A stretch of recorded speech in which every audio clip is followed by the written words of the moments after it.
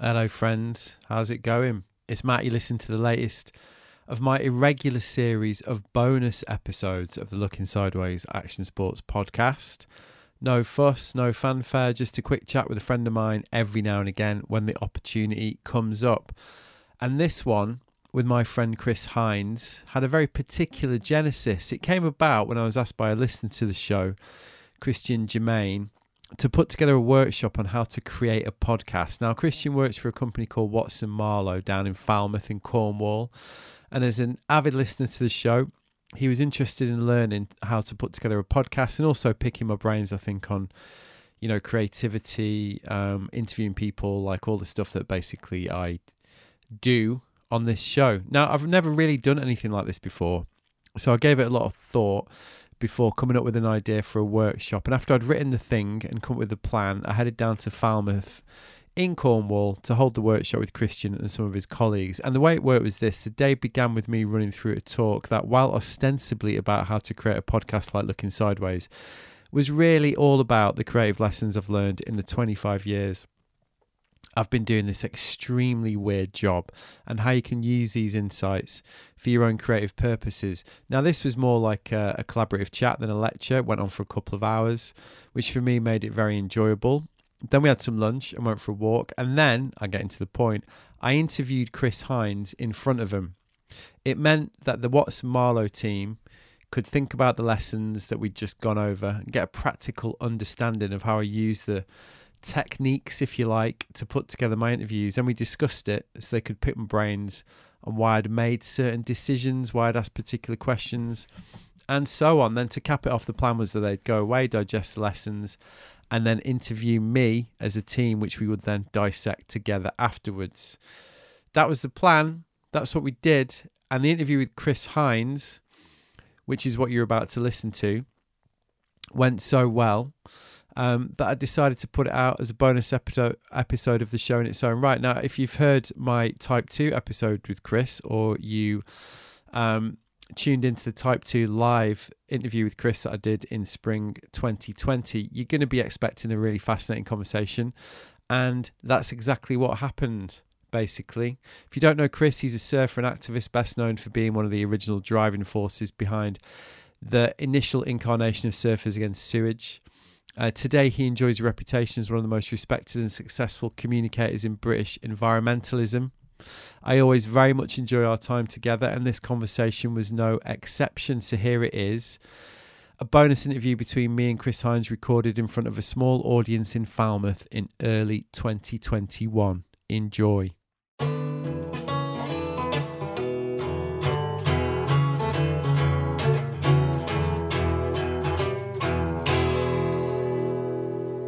But you still get nervous, that's what you were saying. Yeah, I do still get a little bit nervous. Yeah, I think it's quite sensible. Well, otherwise you become a bit complacent. Right. But it sounds like you use that as fuel, almost.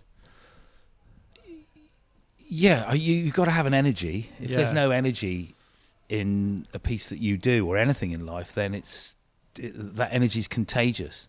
And, nothing gets built or changed or developed without there being an energy. So you may as well give it a bit of energy. Yeah, because I was struck when we were talking earlier, and I was talking about, my relationship to sort of imposter syndrome and ego and all that stuff. And I think you said something like, I can't quite remember what you said, but you can use it, or it's a fuel or something similar, So it's interesting to hear that, because it is something you need to reconcile, isn't it? When you whether it's public speaking or whether you do something like this, you do need to work out how to cope with that somehow.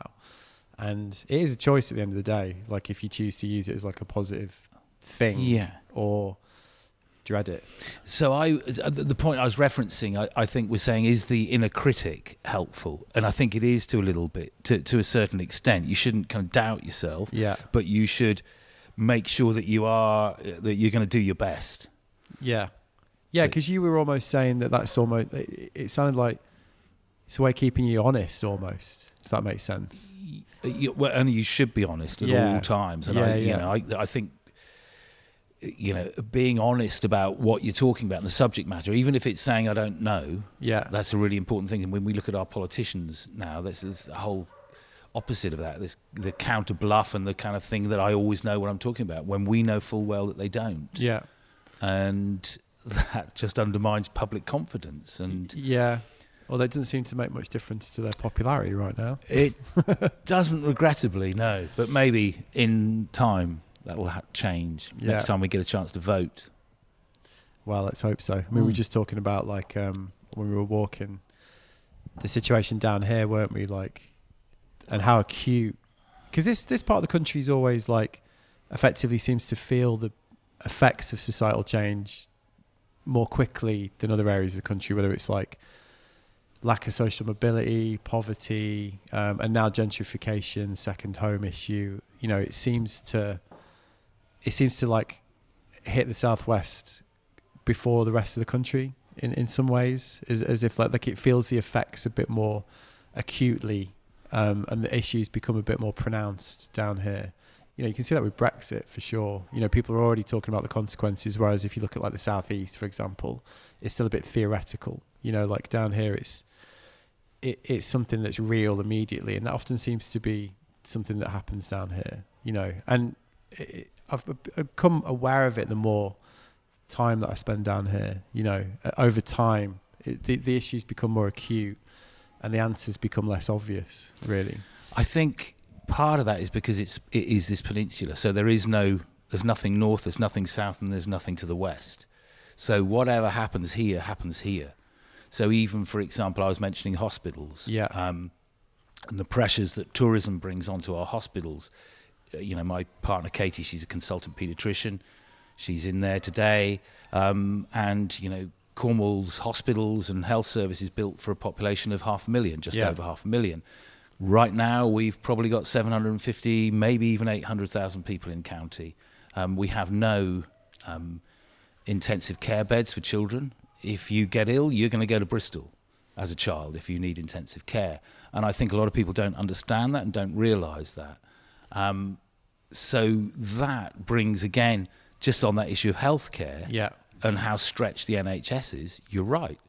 It's in the summer, it's absolutely maximised. The debate is maximised. And I think it's the same with Brexit, with the fishermen. You know, it's instant.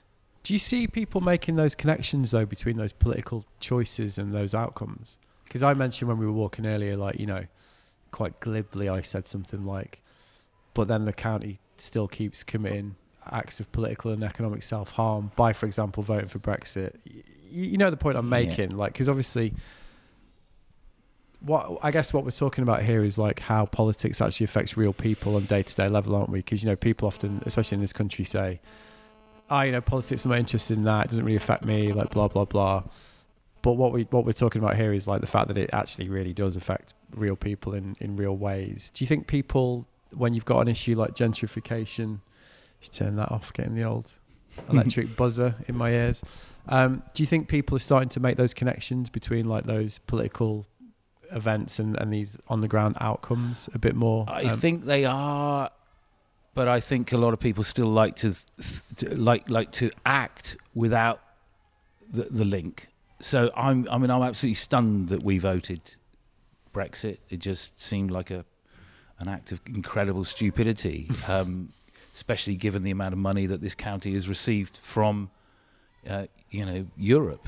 But I think we have a population, a lot of people in the more elderly people have moved here, partly because they've moved here because they wanted to get away from what they saw as wrong with the country, but they've come here. And in the same way, you know, some of them moving away from immigrants because they felt that their town or wherever they're from has been, you know, overrun with immigrants. I've heard people say that who've moved to Cornwall. And there was a shopkeeper at our local shop, and I said, but you've moved here. You've taken over our local shop. And bless him, the guy who owned the shop just went, you know what, I never thought of it like that. Really? Wow. But once I'd said it to him, he realised that was the situation. And I said, you know, is it arguable? And I think we should all be, you know, bring on the Star Trek years, as a friend of mine, Kwame, said, you know, when, you know, the people on the bridge of the Starship Enterprise are all come from all creeds, colours, backgrounds, genders, and everything. And that's where we need to go to as a global population. And the sooner we get there, and the sooner we realise that we have far more in common with each other than divides us, the better. But I think, this thing of not connecting the day-to-day realities of the challenges of our lives with the political decisions we make, it is... I struggle to understand why people can't make that connection. And, more people didn't vote in Cornwall at the county elections than voted at all. And they carry that weight of power. And one of the things that I've done, I mentor 2 young black guys at the moment. Corey, who's 22, BBC Young Creative of the Year. He's a digital designer. And then another chap called Louis, who's a musician and a climate change campaigner. And one of the things I'm saying to them is that, those parliaments and these institutions, the bodies, we don't need to get rid of them. We just need to own them. They're ours. Yeah. And that was one of the things that I learned from SAS, very early, that actually we had the right to go to the Houses of Parliament. Yeah. We could pull the Secretary of State for the Environment. It was our debating chamber as much as anybody else's. So it's not that we need to bring down those systems. And Corey he's building an app on, accountability of the police force. Now, it's not that he, as a young black man, thinks that the police should be disbanded and overthrown. He just wants them to be accountable. And when they're accountable, then he knows that the population and the sector of society that he lives in and works with, and that he's part of, will then interact with the police more. Yeah, I mean, I mean, what you're talking about here is like rather than like the overthrown of the status quo, like an adjustment of the status quo, aren't you? And I think, like, personally, whenever, like, conversations around this are so binary these days, aren't they? If you look at Black Lives Matter, there's a movement, like it immediately becomes, well, if you support that, you support defunding the police, whereas actually that the goal of that organisation is like you've just described, it's just more accountability, isn't it, for like that organisation to reflect the reality of the times that we now live in, rather than saying that it's acceptable for that organisation to run in the same way with all the problems that have been engendered by that over the years. Essentially, it's like when you look at that, did you see Dawn Butler, the MP, the other week, who was thrown out for lying, for calling Boris Johnson a liar? Yeah. And that became a story because not about the accuracy of what she'd said, but about the fact that she'd offended the convention of Parliament that you're not allowed to call people a liar. And that became like the story, didn't it? Now, obviously, that's just an insane, in the 21st century, the idea that that's actually a thing, that you're not allowed to call each other liars, even though we've got a prime minister who's clearly a shameless liar, is just says to me like the answer there isn't to like overthrow Parliament. It's just to kind of maybe look at adjust it for the way that we live now, so that there is more accountability, which is something we seem to struggle with, really, to like have that kind of nuanced debate about any of these issues without immediately becoming this polarized, Yeah, and that's again, social media's driven in there to split us 50-50. All the logarithms, all of that.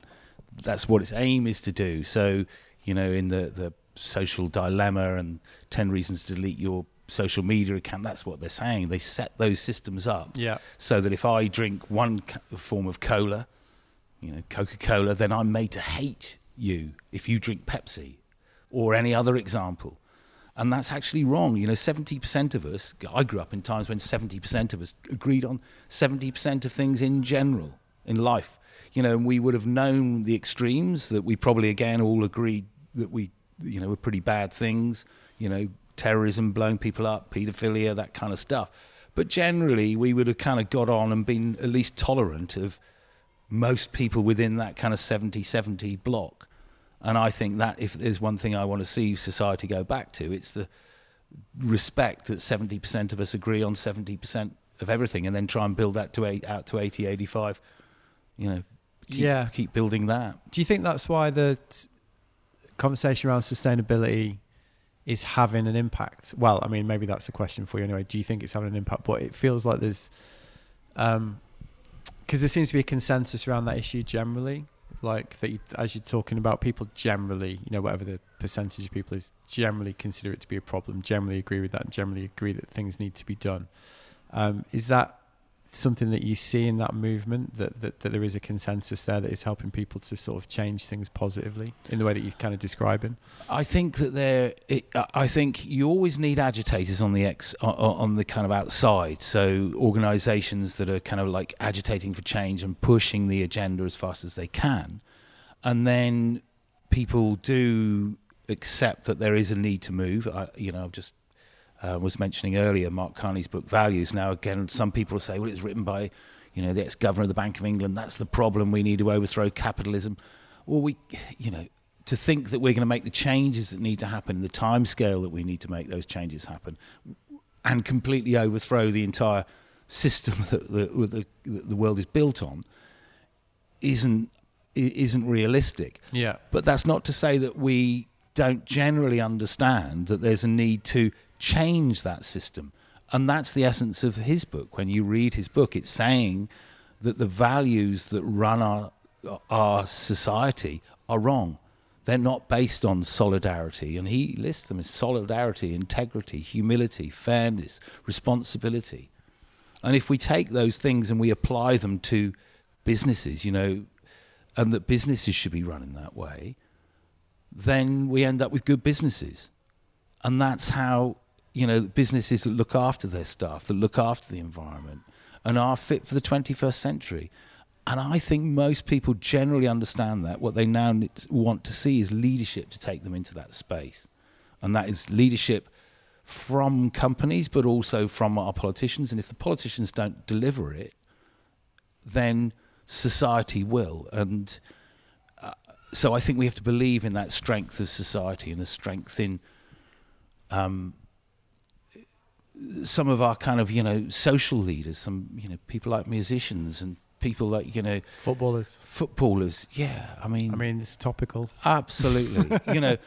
And more people would probably vote for Gareth Southgate now than they would for Boris. Well, Rashford's a more effective leader of the opposition than Keir Starmer, isn't he? Yeah. I mean, let's be honest. We are in those places. Yeah. But I mean, that brings it back to the Cornwall chat that we were just having a second ago, because when you look at those issues that a part of the country like Cornwall faces, like, you're not going to get that solved top down. It doesn't feel like to me. You're not going to get, unless there's like some seismic event politically, which I can't really see happening personally, because we don't really go in for seismic political shifts in this country. But it feels like it needs to be a grassroots change, really. There's a lot of local people organising about like second home ownership, for example, in the rental market. It kind of feels like it would have to come from there, really. And it feels like there is more, that conversation is starting to become louder, really. I think it is becoming louder. What's needed is we need to find the solutions, and we need then to deliver those solutions in a way that is palatable and undeniable and unresistible to the people who have currently the powers to stop that. So, for example, in Cornwall, we should be seeing, self-build housing cooperatives being granted pieces of land to do proper low-carbon, building for the young people who live here, and also older people. We need that kind of thing to be put in place. And I think you're right. The examples are there. What we now need to do is to communicate the need and win that debate. And one of the things that I always say is, we should use every tool that is used to sell and push the version of the world that we don't like. Just use those tools and use them better. I might take it slightly trivial on the same topic, because we've been chatting on and off over the summer, obviously, and over COVID, obviously, we did a couple of interviews together last year and have stayed in touch. And you're noticing this in the lineup, right? The busyness, the change. That's certainly a couple of things that you've mentioned to me, like, and it is like generally a topic of discussion in UK surfing right now, because of the post-COVID influx of beginners, let's call it that politely. But again, Cornwall tends to be at the sharp end of that, tends to see these trends, even like I say, on this kind of trivial surf level, but obviously it's something we're both very passionate about. Mm-hmm. So How's that been? Because I remember you were saying it was because you live near Portsdown, right? Yeah. Which is obviously like, you know, as popular as it gets really in Cornwall on a good day. So what are you seeing there? Like, what changes are you seeing? Like, is it affecting like the community of like the surf community down here as dramatically as it seems to be? I think it there's massive effect, but I think isn't that our whole world? So it's almost the world in the microcosm of a surf lineup that, you know, there's a lot of us. Yeah. And we now, because there's a lot of us, we have to have some form of mutual respect. Yeah. And, you know, so Porthtowan, you know, it can be mobbed. But depending on the vibe in the water, you know, and one or two people can spoil that. But if people have a little bit of respect and give away... One-man crowd, as I heard an Aussie refer to it once. Yeah. He's a one-man crowd, that bloke. Yeah, and they just agitate and then they wind everybody else up. Whereas, you know, we are all beginners, you know, and I've got this kind of thing at the moment, you know, I started off surfing on a wooden belly board. I'm currently waiting for a hip operation, but I had the best session about a week and a half ago on my wooden belly board. Like, so I've kind of 50 years later... or 55 years later, back on a wooden belly board and loving it. And that takes me to slightly different places in the surf. And also, you know, I enjoy watching people who are beginning get their first wave because it's a buzz. Now, what does need to happen is, you know, at Porthtowan, there's like 5 or 6 different surf schools operating there now. And one of those is excessive. One of those has turned up and is taking 3 lessons in at a time. Now, that's a bit greedy. Yeah. And I've been there down and said, isn't, you know, that's like pushing it a bit. But I've gone and had the conversation with him. What did he say? He said, well, actually, yeah, I'll probably hear you, but no one can stop me if I don't. And I think I'm doing okay. Now, you know, it's a tough one because it's a challenging one, that it is challenging. Yeah. But what the key is that they should be, again, teaching that respect of, you know, when you're in the water, here's the things to watch out for. You can't have every wave that you've got. And if you're teaching people a bit of basic etiquette, yeah, and that's etiquette about the world, it's about etiquette, you know, for the surf. But it's even things like, you know, like the classic one of if you walk into a bar and you're queuing up for a drink. I think I can remember that from pre-COVID times, and yeah. Someone, you know, I can walk into my local bar at Porthtowan and I can get a drink probably quicker than most people because I can see one of the bar crew who'll recognise me. But that's just a wind-up. Yeah. Why should I do that? What I actually do is to say, oh no, this person's in front of me. They've been waiting longer. Yeah. So what? I've waited an extra 2-3 minutes to get served, but that person's had a nice time. They respect me. They respect where they are. And that then allows us, if some other idiot comes in and pushes in and is all arsey, we can turn around and say, excuse me. And there was a classic one of those ones. I was working in London and I went to get on the sleeper the last train back, and on the 6:00 train that's got a dining yeah, the posh one, the good one. And I've been up since like 5 a.m. and gone to London, been at meetings all day, and they've gone really well. And I thought, well, I'm going to treat myself to a good meal on the way back. Yeah. And you can automatically upgrade for the duration of the meal if there's a space in the dining car. Yeah. So there was a load of it, but you have to let first class people get their seats in the dining car first. And we were sat there, there was a load of us all stood on the platform waiting to see if there are any seats available. And this guy came up and he kind of said, what are you all queuing for? And we said, well, we're waiting to see. And he said, well, what's to stop me just walking down the carriage and sitting in one of those seats? And we went, well, nothing. So off he went. So I then went to the steward and I just said, there's a guy just coming in to sit down who's just, and I repeated the conversation. And the steward went and tapped this bloke on the shoulder and said, if you'd like to go and join the back of the queue. And this guy got off the train, came straight up to me and went and threatened me. Really? And instantly, the 3 or 4 people who were around me who had also said, if you've got a problem with him, you've got a problem with all of us. Wow. And that was that solidarity. And we called out an arsehole. And he had to wait at the back. And then he did finally get his seat, but he was the only one who was on a table on his own.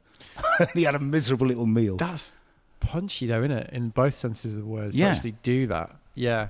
But yeah, I mean, that's where surfing is such a metaphor, though, isn't it? Yeah. For so many so things. that's that same thing, you know. Like we can choose the vibe. We can, you know, and I think if you find a little secret, don't tell everybody about a secret. You know, if you find yourself a little peak, you know, maybe take one or two people there, but don't take everybody. Don't Instagram it, because that'll kind of spoil. Because then when you go back to your favourite secret little thing that you found, there's 600 people there. Yeah, I find it so interesting. I talk about this quite a lot on here. I was chatting. Do you know James Bowden? James Bowden? No, you say it. I think he lives in Falmouth anyway. He listens to this, so hello, James, if you are listening. Anyway, James is like an amazing surfer, amazing photographer.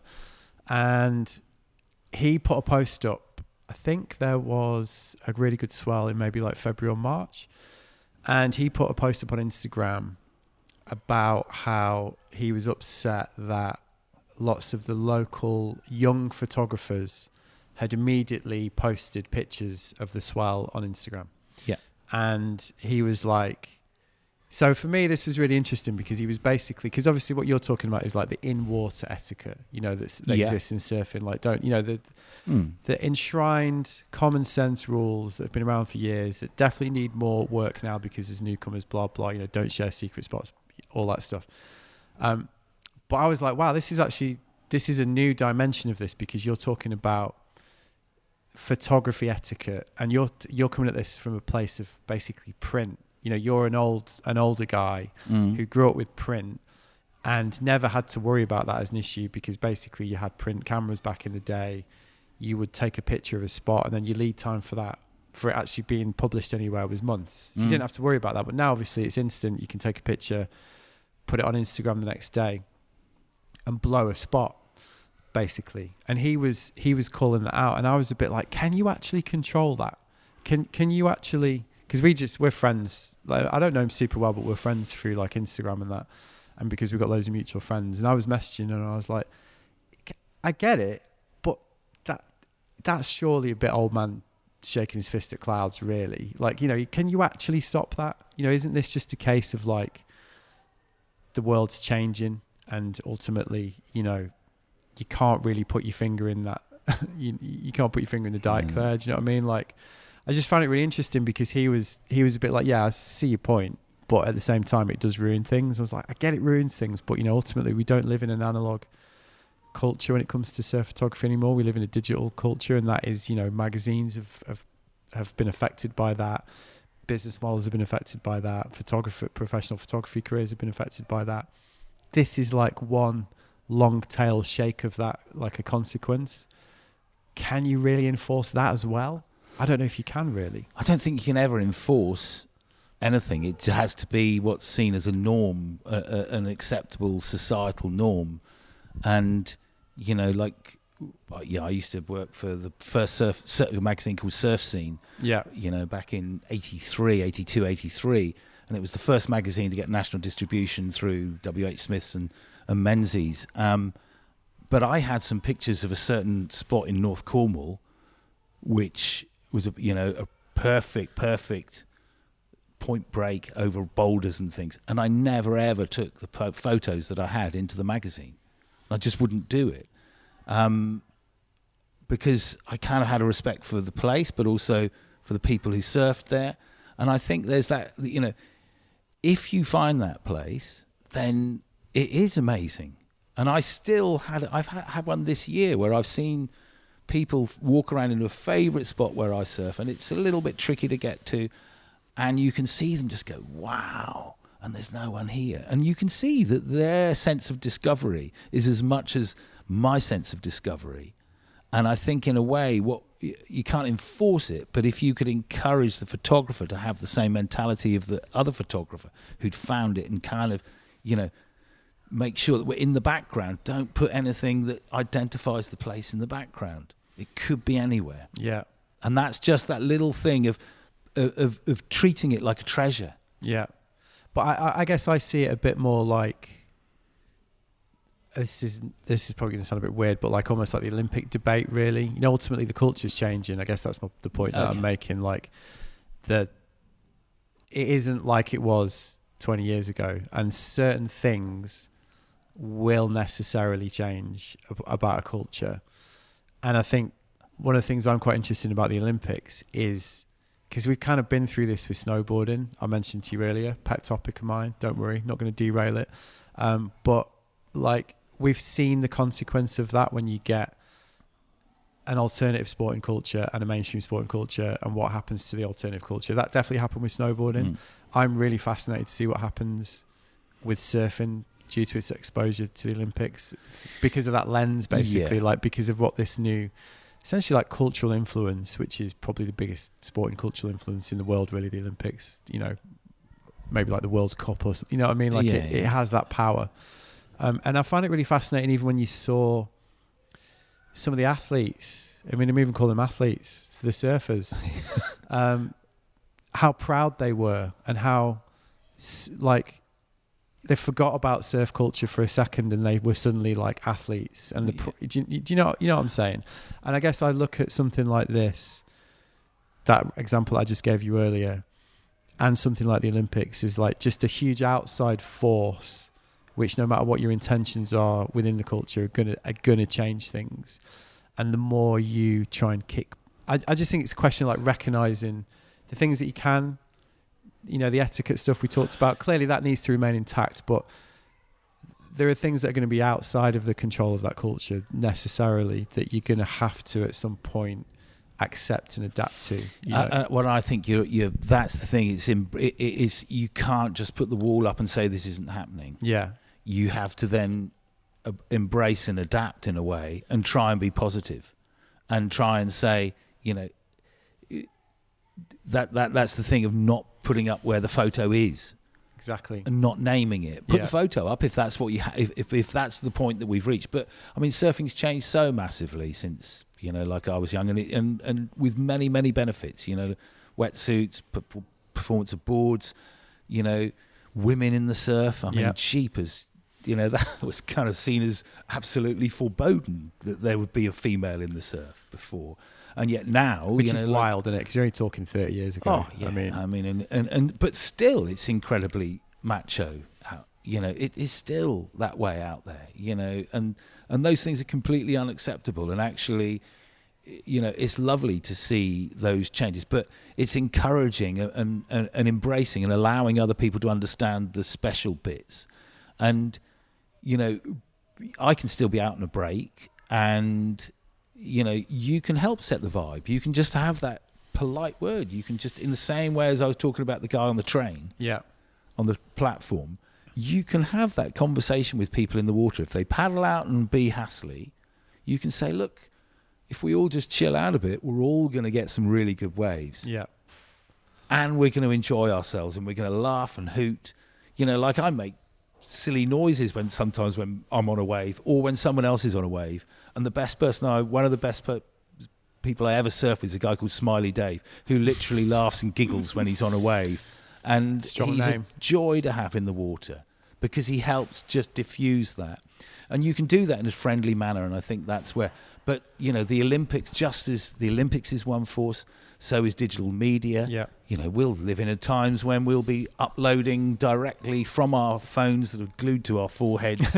You know, the wet systems where we've got cameras in our retinas broadcasting direct. Well, what do we do then? Yeah. But that's probably coming at us.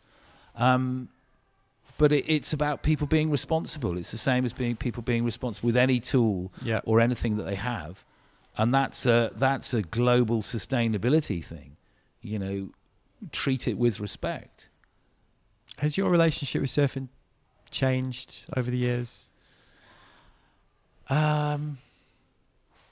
Given these shifting backdrops that we're talking about? No, I mean, it's obviously changed, but then, you know, I went for a walk on the beach the other day. It was completely flat. But then when I walked, I went, no way, look at that. And I found a little, like, you know, rib high wave just cracking down a little bank. And I kind of like hightailed it back, got my wooden belly board with fins. In I went, and I was having, you know, overhead waves. I'm on a belly board, everything's overhead. And I was probably about as happy and frothing as I ever was when I was a teenager or, you know, surfing down Swan with 10 people in the water having, minute-long waves. So how did you get into it? We didn't really talk about this last time. We sort of fired straight into the SAS story, didn't we? Yeah, we did. And it kind of struck me afterwards, like we never really talked about, where you found it and, what it meant to you in the early years, which is kind of a bit of a definitely interesting, given you've dedicated your life to the culture, really, in so many ways. So I grew up on Dartmoor, but my parents always used to take us to the beach. We used to have. I never went abroad until I was 19. And we just used to have our holidays in Cornwall, really. And when I'd always had a wooden belly board from kind of age 4 till I was 11. My brother got a Mal when I was 11, and I borrowed that. And then there was a brilliant book in the school library, Tavistock Comprehensive School Library, on surfing, and in all my library lessons I just used to go through that. Right. And then myself and a really close friend, Rob Hooper, who I was with last night, really still see Rob, we were the two surfers in the school, really. Right. And we would hassle our parents to take us to Widmouth or Polzeath, and we'd go surfing irrespective of whether it was flat with a 6-inch ripple, or whether it was February and screaming 10-foot onshore. That was where we were going, and we'd go in and we saved, I saved all my dinner money, and bought a really crap second-hand board for 20 quid and a really bad wetsuit for another 25 quid that had a, diving suit. But I loved them. And then, slowly over that was how I got into surfing. And then, when I was 17, I was suddenly able to drive. Yeah. And then that opened everything up, and we would just go surfing as much as we could.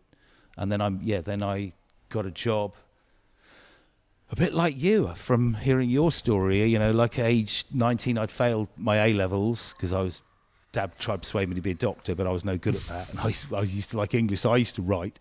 And I sent an article off to the new emerging surfing magazine, Surf Scene, and said, your bit of fiction in there, I think my bit's better.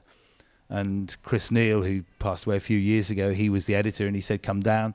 And when I was 19, the summer I was 19, he gave me 6 weeks work. One was to prepare a magazine and be an assistant editor, and then the second bit of the summer was going and interviewing people like Rabbit Bartholomew, Sean Thompson, Shane Horan, Nick Carroll. Wow. When I was 19. Yeah. So suddenly a bit, whack into interviewing people who were my absolute heroes. How was the imposter syndrome? Massive. Although I think when I was that, I didn't really think about the imposter. I think I've become slightly more... Probably wasn't really a phrase back then, was it? No, and I probably have become more self-analytical the older I've got. And I think that just goes with territory and the age a bit. Yeah, I think back to it. I mean, it is a really similar story. And I think back to when I first started working in media when I was a kid, really, literally not much more than a child. And sort of think back to that and wonder where the front came from, really, to actually do it, to actually... Because as I was explaining, like when I basically got commissioned to do a couple of pieces, I finished my degree, and then I ended up driving with my friend to the publisher of White Lines and sort of saying, like, pitching them that we would take over the magazine, blah, blah, blah. And now I look back on that and I think, like, where on earth did that come from? And I was very lucky that I was guided by my friend Chris, who's, to be honest, like, idea it was really, and who led on that. But I still kind of went along with it, and now I'm like, gee, I don't know if I have the confidence to do that now, really, but I guess it's the kind of bulletproof ignorance of youth a bit, isn't it, really? Yeah, and I think there's that's one of the beauties of that age, and I think for some of our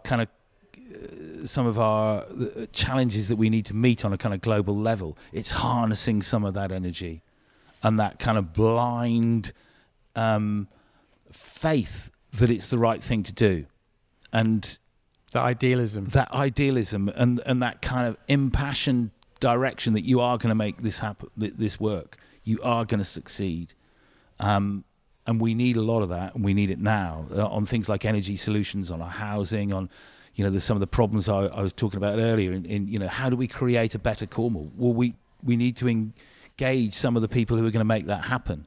and allow that energy and that youth to come through, and that, you know, unstoppable force. One of the things I found interesting earlier when we were talking before we started recording was, you know, we were talking about this like imposter syndrome, ego thing, and how you overcome it. And you made a couple of references to when you were like, you know, really in the thick of it with Surfers Against Sewage. And a lot of like the criticism and also like the lies that were being told about you as an individual. Were you driven by that idealism yourself at that point? Because what would you have been when this all started kicking off? Like 28. Mid to late 20s? Yeah, I was 28. So yeah, I mean, that's still sort of that, presumably to try and undertake such a campaign as you were hoping to achieve, which at the time must have seemed, you know, you've already mentioned the fact that like, well, Parliament's not a place for us, like, you know, select committees aren't a place for us, we're a bunch of surfers. Were you driven, was it that idealism that drove you to kind of like ignore all that and try and still carry out the actions that you wanted to do? Yeah, I mean, I was a co-founder of Surfers Against Sewage. I even had this weird conversation with the guy who coined the phrase Surfers Against Sewage, and he was a co-founder, and he a year ago said you weren't, and I kind of went, well, I didn't really exist until we got going, until we were something, and that was when we, you know, formed into something that was out there, not just in our own. Oh, he said you weren't one of the founders. Yeah, which I'm, you know, but that's kind of. Yeah, but you know, whatever, isn't it? Yeah, exactly. That was an absolute whatever. We could argue about who was the editor of White Lines, me and my friends. Did you? Until the cows come home. but the thing of going over, of seeing, I kind of knew that we did need to go to Parliament, and you know, it was a very scary thing to do, to ring up Parliament and say, how do we do this? But also, it was a cheekiness and you know, it's like a daring thing to go and do. It was a bit like, you know, skiving off school for the day, almost type. Yeah. You know, you weren't meant to, which almost made you think, well, damn it, I will then. Yeah. And we'll go and do this. You say we can't, we will. Yeah. And we'll show you. So, yeah, that impetuousness, that energy. But, you know, what drove us was the panty liner in the face. Another day of going surfing in poopy water. Yeah. You know, going and looking at the outfall pipes, seeing it kind of come up. And, you know, so however much you thought you weren't going to go and do it, you go and spend another day at the beach and you fire up again. Go out and get that. Yeah. But that, it sounds like that kind of criticism, I'm going to just call it for argument, for ease of reference, did affect you back then. Which criticism? Well, you talked about the fact that people you heard people talking about you in the street, you know, and you heard rumours that people were spreading about your motives, and you know, you were accused of like siphoning money off and all this stuff. You know, like quite hefty things to hear about yourself when you're driven by, and it sounds like that did affect you at the time. It was in your brain and you had to process it. Yeah, you couldn't kind of just go, it's all roses, because you knew that there were some people detracting. But actually what you had to do was to then go and prove them wrong. And, you know, I always say that it was, I go to sleep in my own head at night. And I kind of I know my own moral compass. So you had to put those kind of rumours and things to one side and kind of prove them wrong. Yeah. And were you always able to keep belief in that moral compass, in the rightness of that moral compass? Yeah, I mean, I had some good friends around me, you know, people who genuinely cared. And if I ever kind of got too down, they'd help pull me back up. And if I ever got too up myself and you know, my ego too inflated, they pull me back down and literally, you know, sometimes pull me off my board and stick my head underwater if I was going that way. Yeah. But in the other way, they'd lift me up and kind of go, you know, keep going. Yeah. And you knew that, you know, you knew that the vast majority of people, and I think again back to our how do we solve society's problems, the vast majority of people are good people. They want to do the right thing. They want to see the right thing happen. They do care for each other and they do care about the planet. And what we see through our media is the extremities of that, because it's a story, it's conflict. And actually, you know, Joe Cox, we have more in common than divides us. Yeah. I think I asked you when we did the first interview which was just pre-COVID, wasn't it? It was like about 2 weeks. It was about 2 weeks, 2-3 weeks it all before kicked COVID, off, wasn't it? I think I asked you if you felt hopeful with the way the conversation was going. A lot has changed in the world since then. I'm talking about the sustainability, environmental conversation, which obviously you've been an intrinsic part of, especially in this country for 20, 30 years. How do you feel now? I am concerned that we've had another 18 months and that we've been looking at COVID. Hopefully we can learn some lessons from COVID. There's no doubt that the climate crisis is slamming in towards us. We're in it. I'll rephrase that. Climate crisis is slamming into us. Yeah. It's not slamming towards us. It's here. We're seeing it right around the globe in different forms. We have to act and we have to up our game even more. Can we do so? I think we can. I think in a way, the lies that our government might tell us and that we see those politicians, hopefully this is their last burnout, their last, scrabble to keep the system that they want to keep, because it doesn't work. Now, if we have to go through another cycle of 5 years, that would be tough. But in this country, but I think if you look around the world at what's actually going on, there are enough companies in place. We've got some massive great issues in hauling the big tech companies back in place. And, the things like, if you look back into the 1980s and read Ben Elton's Starship, Ark. Suddenly looks very that's absolutely time, real. Isn't it? Yeah, it was about the uber rich people screwing the planet and then building themselves a star arc to go to the next planet. Yeah. And guess what they're doing? Bezos, bloody Branson, and all of you lot. And I've got an interesting conversation coming up with someone in Cornwall from the space station.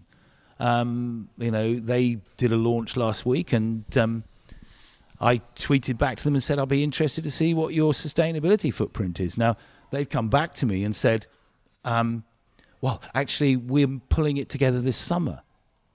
Hang on a second. You've launched this, and you're now writing retrospectively your thing. And then also, and by the way, you were someone who I've been told to get in contact with.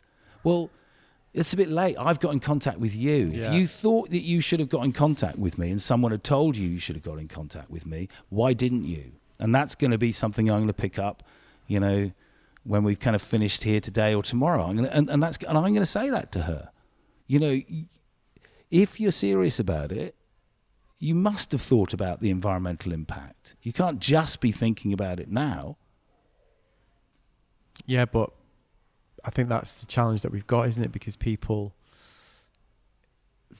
that is kind of staggering, but also not that surprising, really. Because that's a good way of putting it. Yeah, like when you look at, I'm just thinking about Bezos, Elon Musk. I've had so many conversations about that with friends, because I'm very much in Gil Scott-Heron's camp.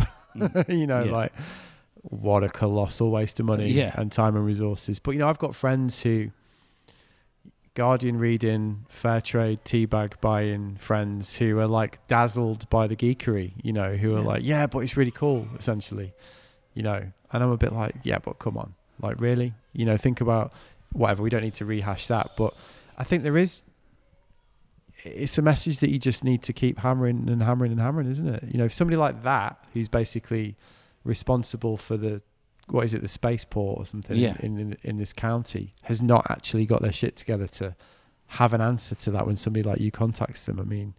I think that is just quite common though, isn't it, really? Yeah, unfortunately it is. But that's why you're looking for enlightened companies and enlightened people, and they need to be the ones who take the lead in these things. Yeah.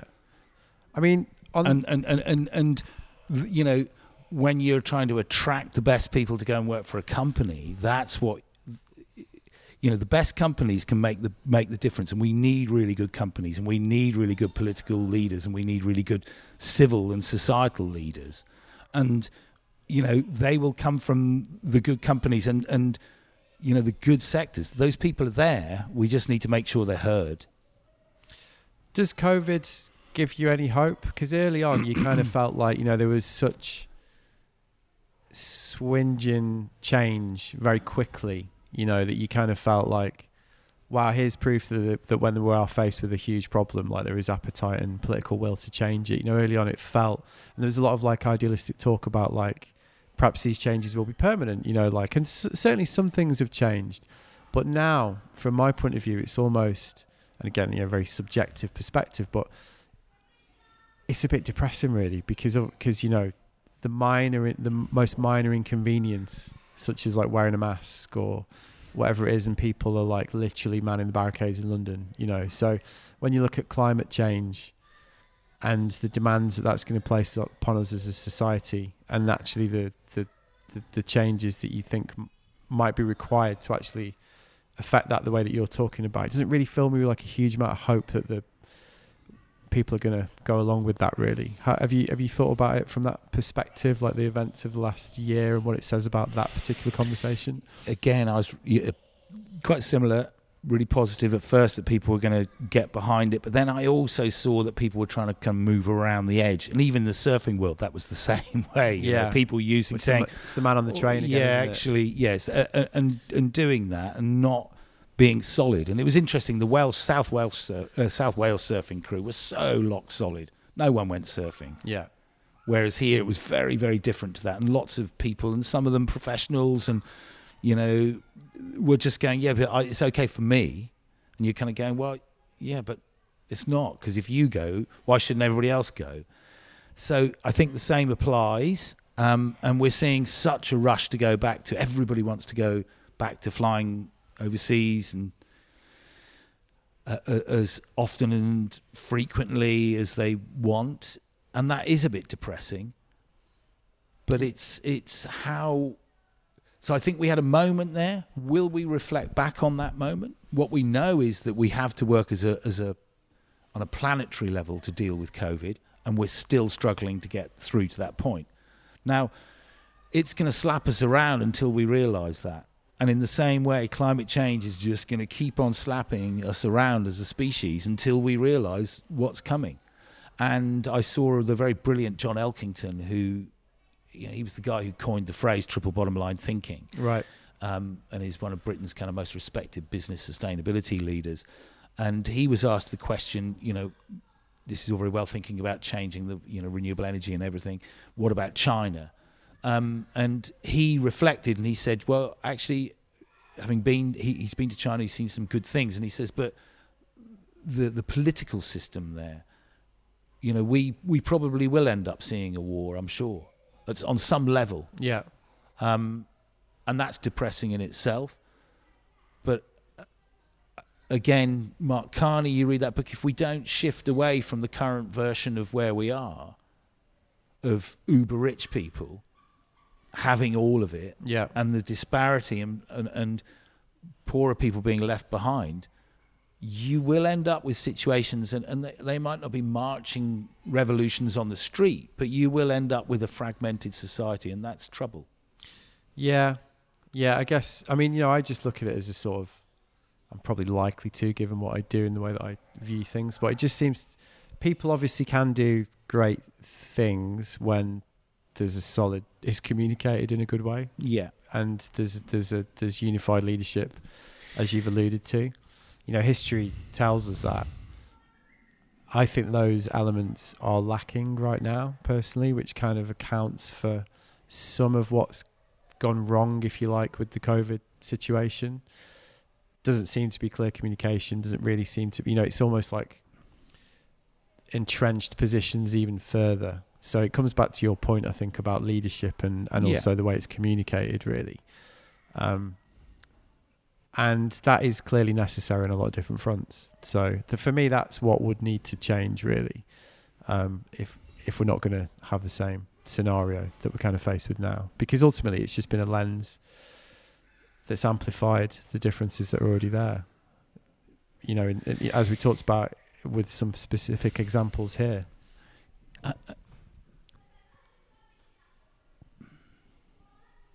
And how to get through that is a massive challenge. And some days I'm kind of hugely optimistic, and then other days I just go, oh my goodness, this is hard. I think that's why I asked the question, really. Yeah. Given like the time And I that's elapsed. fluctuate between those. I do carry a picture around of me of my, I don't have any children, but I've got a picture of my great niece and my great nephew, and they're my clients in many ways. Yeah. Because I need to try and make sure stuff is okay for them and it isn't too grim. But I think if for us to say it's all rosy, it's not. No. And we need to realise that. And the sooner more of us realise it, the sooner we will come to some form of action. Now, it's a leadership thing. And we need to stop fighting against each other and trust in science. So there you go. That was me and Chris, and I hope you enjoyed it. Very interesting experience pulling that whole workshop thing together. And it went so well that I'm thinking of putting it out there for other companies, brands and groups. I've actually had a few people on Instagram ask me if I'd do it for individuals as well. I've got to be honest, I'm still kind of getting my head around the whole thing, really.